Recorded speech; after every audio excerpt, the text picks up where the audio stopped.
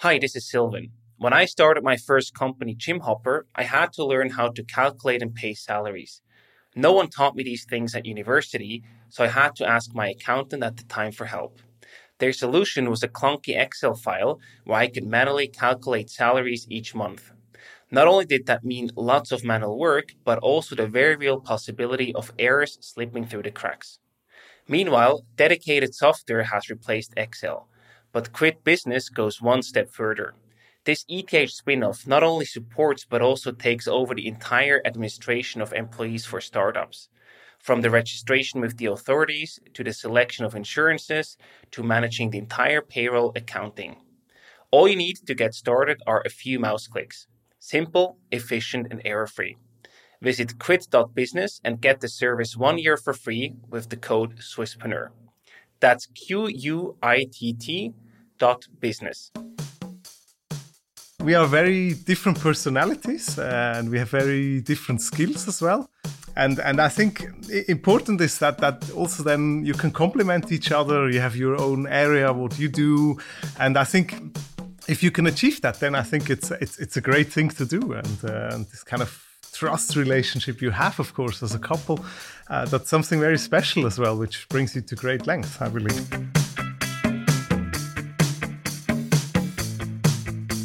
Welcome to the Swisspreneur Show, a podcast about startup stories and learnings from experienced entrepreneurs. Here's your host, Sylvan.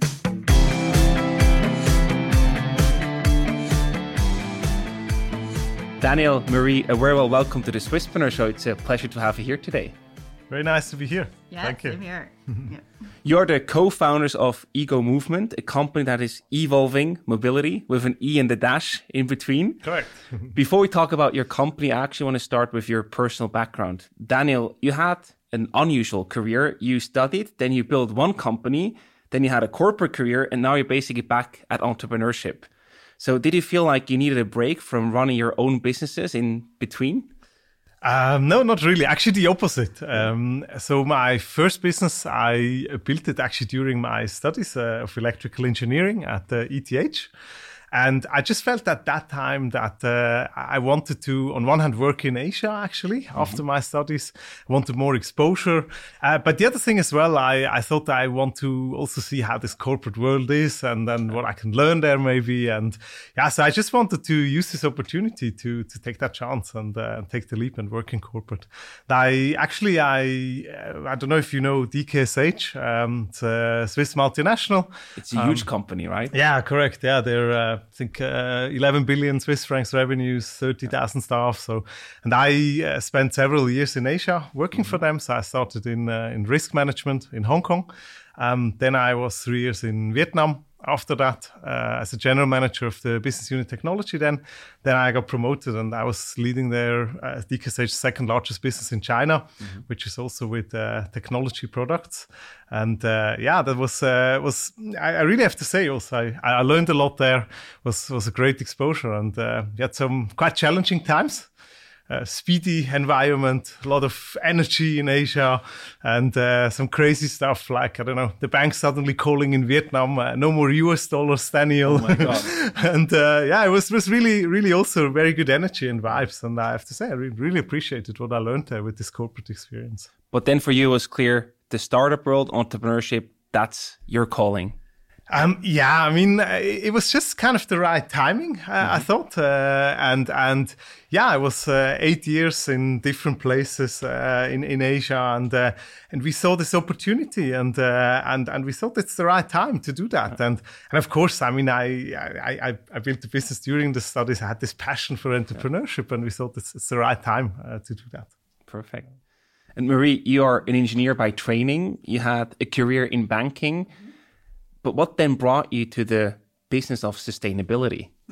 So I've studied engineering because I always liked math. I'm an analytical person, but I also like to kind of make tangible products, make things. Yeah.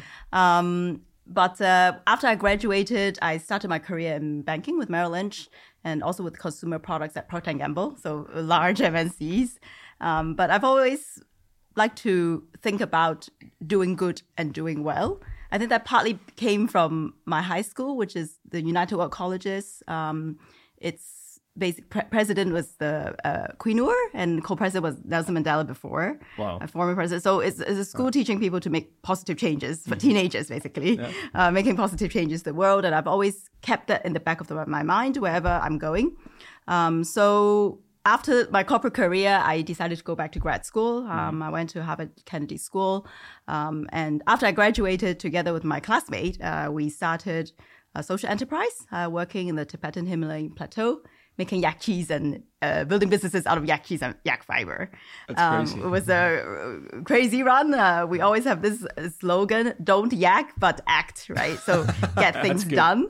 So that was kind of 10 years of yakking, working on the plateau. And after that, I looked at different industries as well. So mobility caught my eye.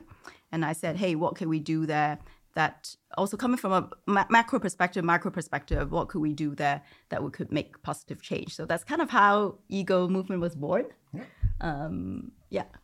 And you started the company in 2015. Yes. And you started that as romantic partners. So I'm going to ask you first, Daniel, is it a risky business to start your company with a romantic partner? Or is that something that you say, hey, if you have the chance, absolutely do that. It's the best thing in the world.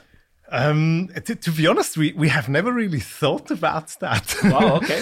So at that time, really, when we started the company, this is not kind of a concern which we were thinking about or where we thought, ooh, that might be difficult or challenging and what would it bring for us. But yeah, I mean, we are very different personalities and we have very different skills as well. And I think important is that also then you can complement each other. You have your own area, what you do. Yeah. And I think if you can achieve that, then I think it's a great thing to do. And this kind of trust relationship you have, of course, as a couple, that's something very special as well, which brings you to great length, I believe. But I couldn't now give every couple an advice of saying do it or don't do it. I think it very, very much depends on your, I guess, your situation and your relationship as well. I mean, it's an idea of how to manage putting all your eggs in one basket, right? Sure. Both financially, emotionally, mentally. As Daniel mentioned, there are challenging times, but all you have to do is to learn how to manage your risks properly at any stage in time. So I think that's how we view it, right? And if you were to put all your eggs in one basket, it's better be our basket. So it's like better to bet on yourself, right? Of course. Do you have any example where you really had to manage that risk and how you did it? Yeah, I mean, there were. To be frank, there were most probably so many challenging situations which we have. I mean, this is. I think every startup is like that, right? You do have. I mean, it's always cyclical. You have a great high and then a very low, and you always at the end of the day, it's always a journey. And but no, I would say what was one of the strengths we had. I would say as a couple as well. We are very adaptable people. And we are both, I think, also used to work in really challenging environments and in high-speed environments. And we kind of together always found a way then to maybe reinvent ourselves, to, kind of find a different way again. And I think this is very important. I think that you have that kind of capability. And then I think you can also manage these risks managing it is maybe a big word. I think at the end you try somehow, I guess. And Marie, we always talk about like separating the private life from the business life. With you, that's very much intertwined, obviously. Is there any separation between when you work together and when you are just not working? Or is it so close to each other that you are also a bit on for business 24/7? I don't have work in my dictionary, actually. I think if you like what you do, you don't see that. I don't see a fine line between both. So you will constantly think about what you do. You constantly try to improve it. You constantly look out for better ideas, better products, where to distribute, where to sell it. It's constantly rolling in your brain, right? And I think it could be advantage, disadvantage, but then you could be talking about it the whole day. Sure. Yeah. I see that the same. I mean, but at the end, I mean, and most probably this is then also a strength again, that you use also your free time, or I mean, this is somehow, this baby is constantly in your brain, and it's your thing, and you also, you use any kind of time and situation you have to also further develop that. Yes, yeah. So let's talk about your business. With Ego Movement bikes and e-cargo bikes, you can basically drive in style and also emission-free. First of all, is Ego's unique retro style what helps it stand out in the e-mobility market, which is getting more and more crowded? I take that. I would say, I mean, it's two things which make Ego Movement really stand out, and I think it's a unique combination between lifestyle and technology. So the lifestyle part, this is what you mentioned, design. Yes, I mean that stands out, and we won the Red Dot Design Award 2016, for example. Actually, second year of when we had the company. That's a big award, by the way. Congrats to that. Thank you. And then last year we won the German Brand Award as well, and this kind of design and lifestyle angle, that's one thing, definitely. But the technology part is as well, it's special. And there for example, we developed an IoT platform. So our bikes now, actually, we are in the process of launching this now full scale. We just launched actually this week the newest model really in the market, which is fully connected. So you can locate it with GPS on your app, on the Ego Movement app. You can remotely unlock it. You can park it at the train station, and you then completely somewhere else, and you can unlock it for someone, for example. There's a lot of functionalities, but so it's I would say it's this combination of technology and lifestyle which really puts us in a unique position. Amazing. Sounds a bit familiar to what people do with their Teslas, right? Yeah, a little bit. Yeah, it goes into that direction. Yes, that's true. Yes. Amazing. How does the carbon footprint of driving an e-bike compare to driving a car? Of course, when you drive it, you don't have any emissions, but there's much more involved to that, right? So we did a study with My Climate about how our clients, they use their Ego Movement e-bikes. And so if you use an e-bike in general versus a car, you save 275 kilograms of CO2 equivalents per year. That's kind of an average user. Of course, we had to take certain assumptions. We did a survey actually how people use the bikes, and based on that, we got to this number. Nice. So this make it a bit more visible because CO2 equivalent is always it's a very very kind of abstract number, but it means you're planting 2 trees per year actually, and cool. So we think this is very important as well in our I would say in our value proposition, or sustainability for us, of course, is a very important factor, and so that's why also we further analyzed it with this study. And do you know more about your customers? Do they usually ditch their car and say, hey, I switched to an e-bike because of these reasons? Or is it more people who say, oh, I already use my bike, I now just want to upgrade to an e-bike? We actually 54% of our customers, they substitute car kilometers with their Ego Movement e-bikes. That's pretty cool. Yeah, and we were really happy with seeing that, but as a strategy, of course, as well, we said always we want to be mobility. So for us, we always aimed at basically providing sustainable and stylish alternatives to cars and or motorbikes, petrol-powered motorbikes. So that was kind of our thing. And so seeing that, and the bike actually is only 5%, if you look at that. So this kind of that people use a bike and then they buy an e-bike, this is much less for us the case.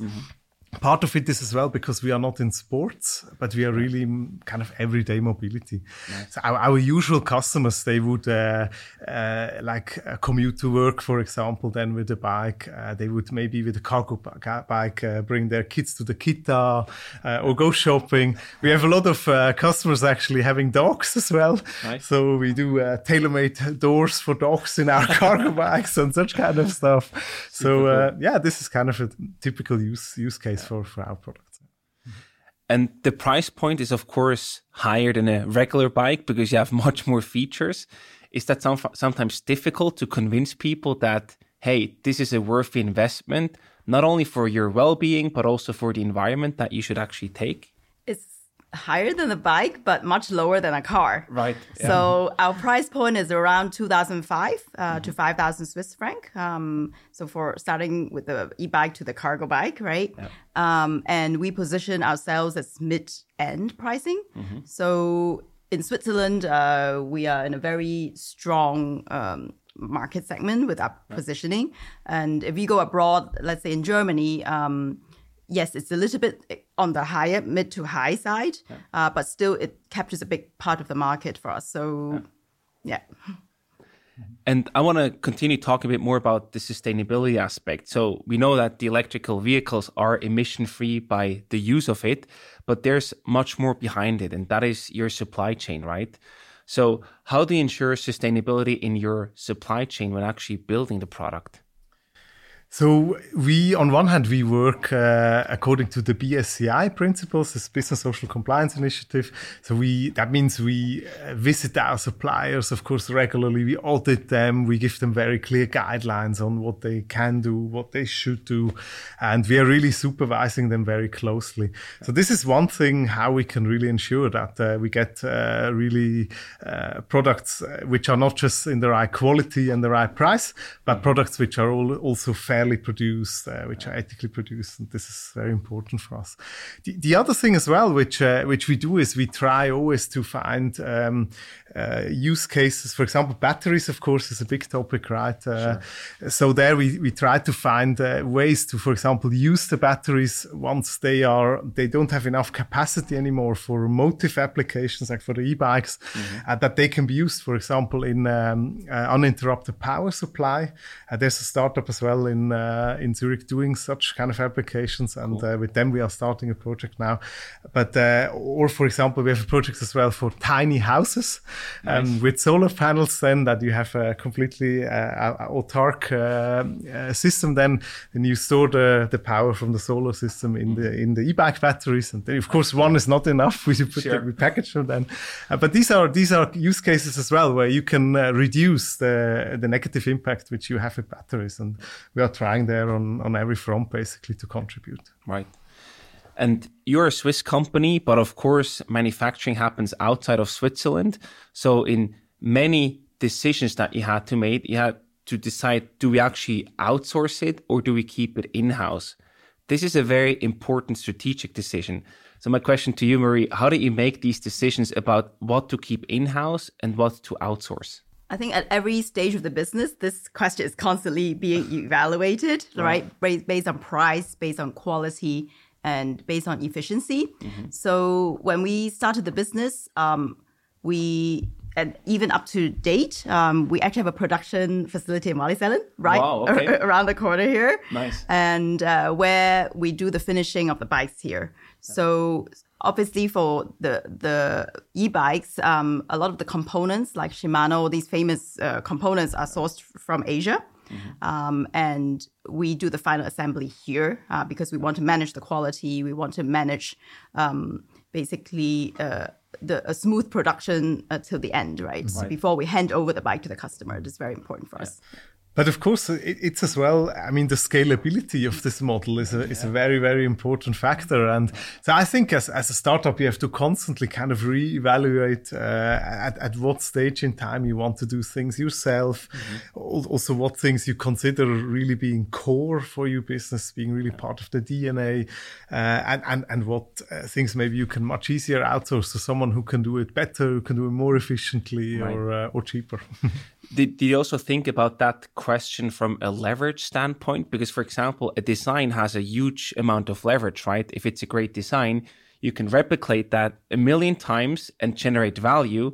Well, if you do the assembly yourself, that is more difficult to have a high leverage behind it. Yeah. So is like the high leverage work something that you tend to keep in-house?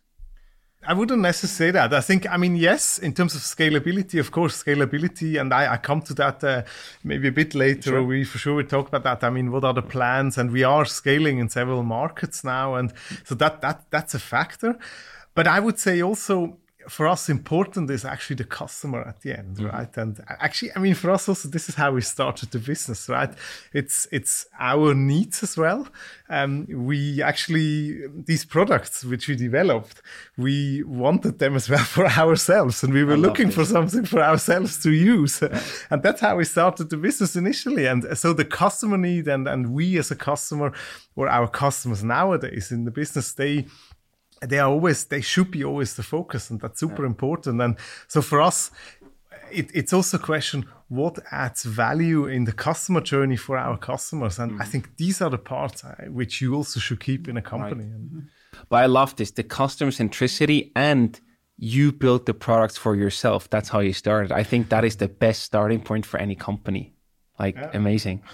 The product didn't exist. We had to make it so we can use it. Exactly. You solved your own problem. Then you said, oh, there are actually other people out there who have the same problem. I just solve it for them as well. Yeah, true. The other topic is distribution and sales. So this is, of course, a very important part. You have the design, you have the products that you created basically, but then you also want people to use them. So how do you go about that challenge? Distribution and sales. Who does what, and what do you do yourself? Buyer to consumer, where do you look for partners? How do you make these decisions? You want to maybe we started the company with the idea that we would like to have our own branded shops, because if you compare to all the what's existing in the market, people distribute through resellers. When you have a problem that you have 100 bikes in one shop, the reseller is always pushing the model that they have stock or they can highest margin, right? And at that time, actually, 2015, that was industry disruptive. I mean, we're basically the only guys who were first going with own stores. Like a Tesla car. Right. But people would, of course, think you're crazy doing that yourself, right? There were lots of people who thought like that, yes, absolutely. But the customer experience is very important for us, and being able to get first-hand information from the customer that would basically reflect back into your product development, your customer service, everything that goes behind it, was very important. And so we said, yes, we're going to build a brick and mortar, have our own shops out there, flagship shops, that you walk in as a lifestyle shop. So it's also presented in a very different manner, that we were able to sell direct to our customer. Obviously, we have an omni-channel approach. So we have our own flagships, and then we have our own e-com site, right, online. Right. And as we are scaling the business, we are also looking at it differently now.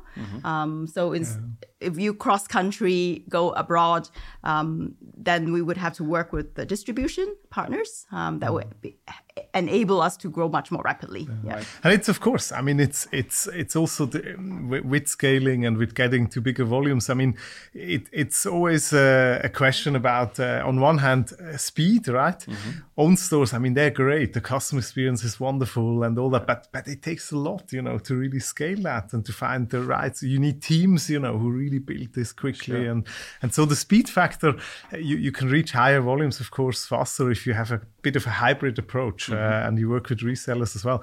The second thing, definitely, it's working capital, right? I mean, that's a big investment. Absolutely. I mean, own stores, it's really costly and it binds so much capital. And if you work with resellers there as well, that's different, and it gives you, I would say, a broader approach. So we have a kind of a two-tier approach now of going with own stores, but also working with distributors or resellers, actually, particularly in other markets. But Switzerland as well, we have kind of broadened it up now. Nice. But going for this own flagship stores, right? That's a bold move, because it's, again, quite a risky decision. How do you calculate the business case behind that? I mean, you need to be pretty confident to then hit the numbers that you need to make it work, right? Yes, true. No, that's true. And I mean, this is also now, I mean, still now and before, right? It's back of the envelope calculation. I mean, you know your rent, you know your salary costs, you know how much you need to sell then, you know your marketing. But it's you do a quick store P&L, right? Where you really look, are we profitable with a store in a certain location? And I think this is the agility again then. I mean, if it doesn't work, you have to be quick. You have to cut it and stop it. And if it works well, then you have to do more of it. But I think at the end of the day, you always have to evaluate things in such a way. Before you were talking about managing the risk, with the personal relationship tied to the business, here, that's a very different managing the risk. Did you do any shorter term rental contracts for the store or anything of that sort to try to manage the risk and make sure, hey, we take this bet, but if it's not going to work out, we can actually leave that store, location, whatever, earlier than we might have to otherwise? Absolutely. Actually, for almost all rental contracts, which we did in the last, I would say, 3 years, we always insisted that we have a clause on it that after 1 or 1.5 years, we can exit if we see it doesn't work. Yeah. And we started with pop-up shop. Yeah. Nice. To test the location, see the customer flow, see the traffic, see if that sort of setup works. And if it does, then we move it to a permanent location. Nice. You basically built your own MVP from a pop-up shop, so to speak. Amazing. And it sounds like you're also very, digitally focused in terms of you have multi-touch points, you have your customer, and you want to make sure that they have the best experience. How do you manage your customers across the different channels? And once they have become a customer, also make sure that, they keep happy, they keep hearing from you. How do you sort of enhance the customer experience? Well, when we started, it was a lot of word of mouth. Right. So we didn't have a lot of marketing budget. Of course. So it was really that we had to take care of the customer. We have to give them a good experience, and they would talk about us to their friends, right? So that's kind of how we had this word of mouth kind of pull through, and we had to take care of the customers with having a good community. That's really important, that we have community events, we have community basically coming back for service. Customers that come back for service are being taken care of properly. But I would also say, actually, this is an area where we could still do better. But, I was going to say, but we can always do better because this is a journey, and customer needs also change, and they grow, and this is something you could always improve on. And I also think, we have quite a strong kind of fan base of Ego Movement e-bike users. They're fans. They like the products, and it's really cool also to see them. Every time when I ride from Oerlikon to Europalais, for example, from headquarters to the store, I see at least 4 or 5 bikes on the way, and it's so cool. And then you also and you see people how they use the products, and they're really engaged and they like it.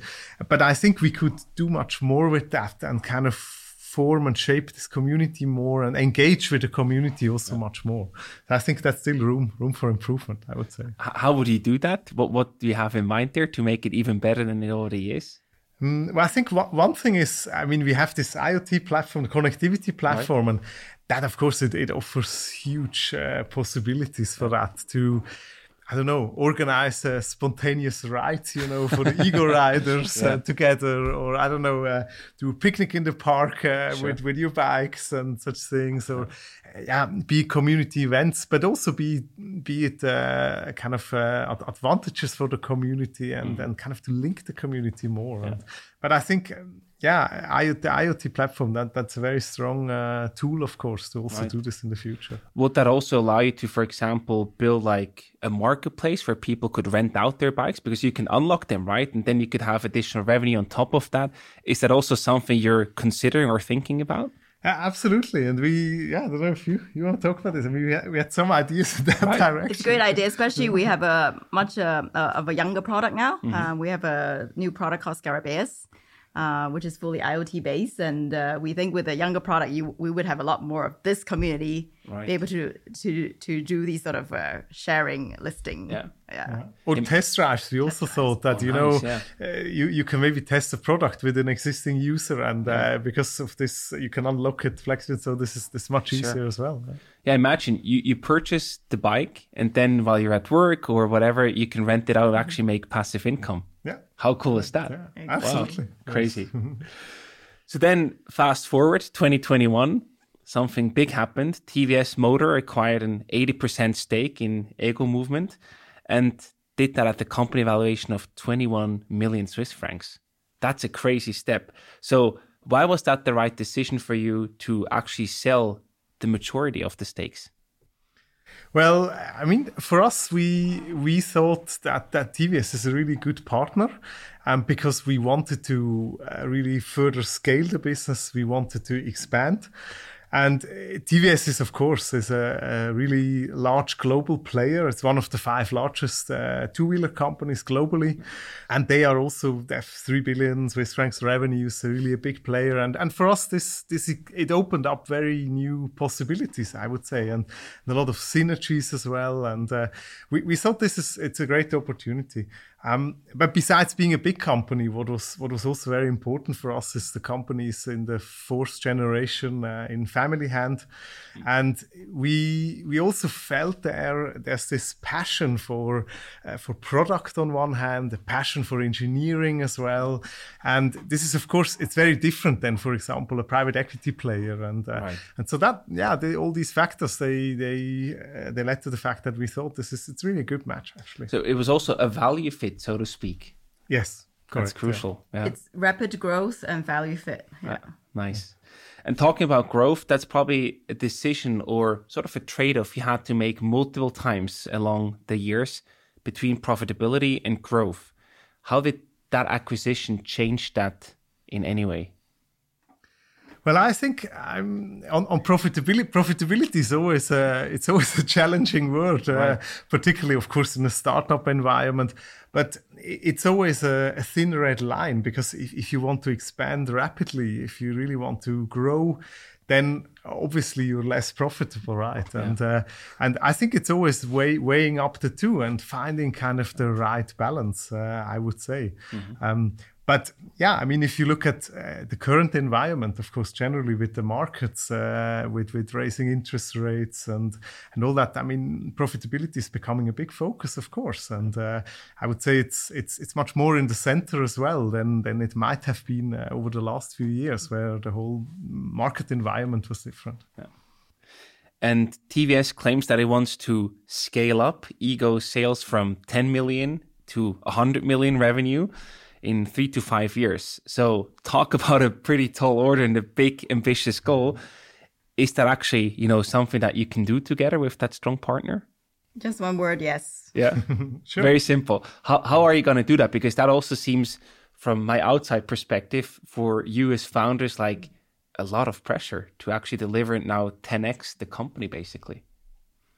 Yes, any positive pressure is good because it really propels you further. But obviously, together with TVS, we have developed a strategy, a roadmap going forward. We have looked at targets. We have looked at KPIs, how we're going to move the company forward by building a strong organization, obviously to support the growth in all the phases of growth, to support the international expansion. We would need this whole kind of back end to support this. So we together mapped out these strategies and we are just pushing ahead. Right. And we're always up for a challenge, right? So I think this is in our DNA and let's do it. I mean, looking at you here in the studio, I can tell you're full of energy. You're like, let's get this done. Let's go to the 100 million revenue. You don't seem any tired or anything at all. It's like, hey, let's do this. This is amazing. Yeah, I think if you like what you do, you just do it. Of course, yeah. Yeah. And I also wonder, this was a big change, right? You sold 80% of the company. What did that mean for you on a personal level? And also, what changed on a personal level after that deal? To be frank, not that much. I mean, on a personal level, I mean, we still do what we like at the end of the day, right? And well, Marie, yeah, same for me. I don't think anything has really changed in that sense yet. But I mean, there's also money involved, right? So this didn't change anything for you, didn't you? Like, no, money doesn't buy you happiness. Sure, that's true. But did you celebrate that in any way, or did you purchase something together, or what did you do when the money was in the bank account? I like good red wine, so yes, okay. I did open a good bottle for sure. But at the end of the day, I mean, money gives you options, but it doesn't really give you happiness as such. And we are really, I mean, I think we're really passionate about a challenge I mentioned, right? About building businesses, I would say in general. This is something we really like, I would say, and this is also giving us a lot of drive and a lot of spirit. Yeah. And also in that sense, nothing has changed, and we're still doing what we like. You're still on the same mission as before, basically, not just with a partner. Yes, correct. I like that. So now let's also talk about the future. So you're in business with 12 stores across the DACH region, and you're cutting the edge of smart mobility. You're really innovative. You win design awards. On one hand, I mean, I think there's kind of two topics, I would say, which are very relevant. One is the expansion, the kind of strategy to go into different channels, be it with the resellers, but also go into different geographies, right? So at the moment, actually, we have 8 stores in Switzerland, 4 stores in Germany, and we are 16th of June. We are opening in Vienna, the first store. Amazing. And so this is then Italy, France, UK, are geographies where we are expanding as well. So this kind of expansion, that's for sure one thing, which is now the next step. The other thing on the product side is the connectivity platform, which we have it for one model now, and actually, but we are rolling it out for the whole product portfolio at the moment. And I think for me also connectivity is being an electrical engineer and also liking kind of gadgets, but also liking smart products in general. It's not a question of, should a bike be connected? For me, it's natural to have this connectivity. And I was super surprised, also there 4 or 5 years ago when we went into that direction already. I was surprised that other brands didn't really do that. And so for me, this will change a lot. And I think your e-bike, it's not just a means of transport and brings you from A to B, but it really becomes part of your lifestyle. And it's really, it's kind of integrated into what you do on a daily basis. I'm really impressed by your passion for what you do. And I think that's a beautiful thing to have. And I take away 2 key things. You focus on your customers relentlessly and you solve their own problem on getting there. And the second thing is you always took the risk out. You tested things, although they seem to be very big risks, and some of them certainly were. You always try to, control and manage the risk to make sure that you can actually get to where you want to be. Super impressive from my perspective. So huge congratulations on your journey. Thank you. I think for every journey, it's important to have your vision and you relentlessly go towards it. Right. Yeah. And if that is aligned with your, intrinsic motivation, your natural curiosity, so to speak, that's when you can really move mountains, right? You want to align that.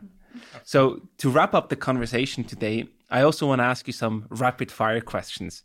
So I give you a short question, and in most cases it will be you can answer in one sentence, but it will probably not be possible in all questions. So let's start with the first one.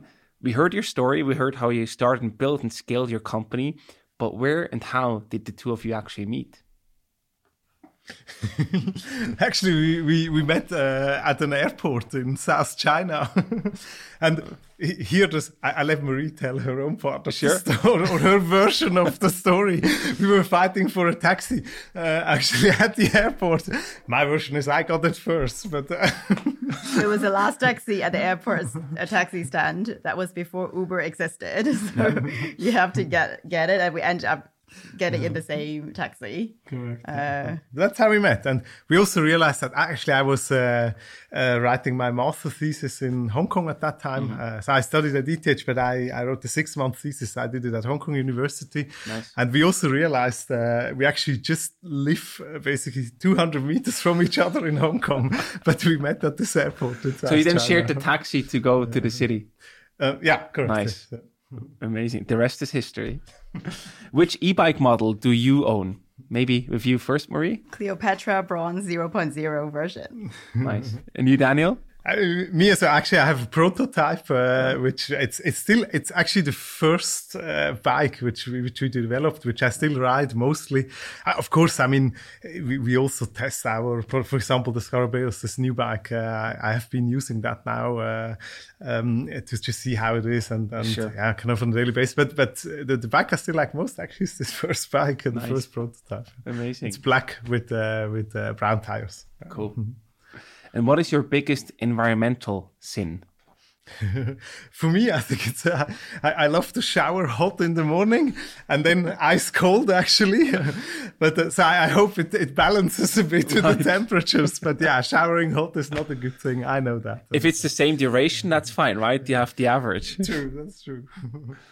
Flying long distance to Hong Kong, that's where I'm from. Yeah, of course. And when you disagree on a business issue, if that happens, how do you bridge the disagreement? shout. Shout it out. We both have quite big lungs, and I mean, it can end up in a shouting match, but at the end, it's normally quite constructive, actually, I would say. And you said you have different paths, but then in the end, you arrive at the same conclusion. Yeah. I mean, we are very different people. We have different strengths, and we have different ways of working as well, I would say. But again, I think on key topics, we arrive at the same conclusion at the end. Yes. Amazing. That's a wrap from my side. Marie, Daniel, thank you so much for coming on the show. Again, big congratulations on what you've built, and I'm really excited to see how you take it to the next level, to the 100 million revenue, hopefully.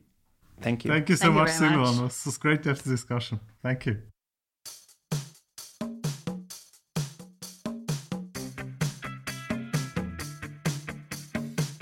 We hope you enjoyed today's episode.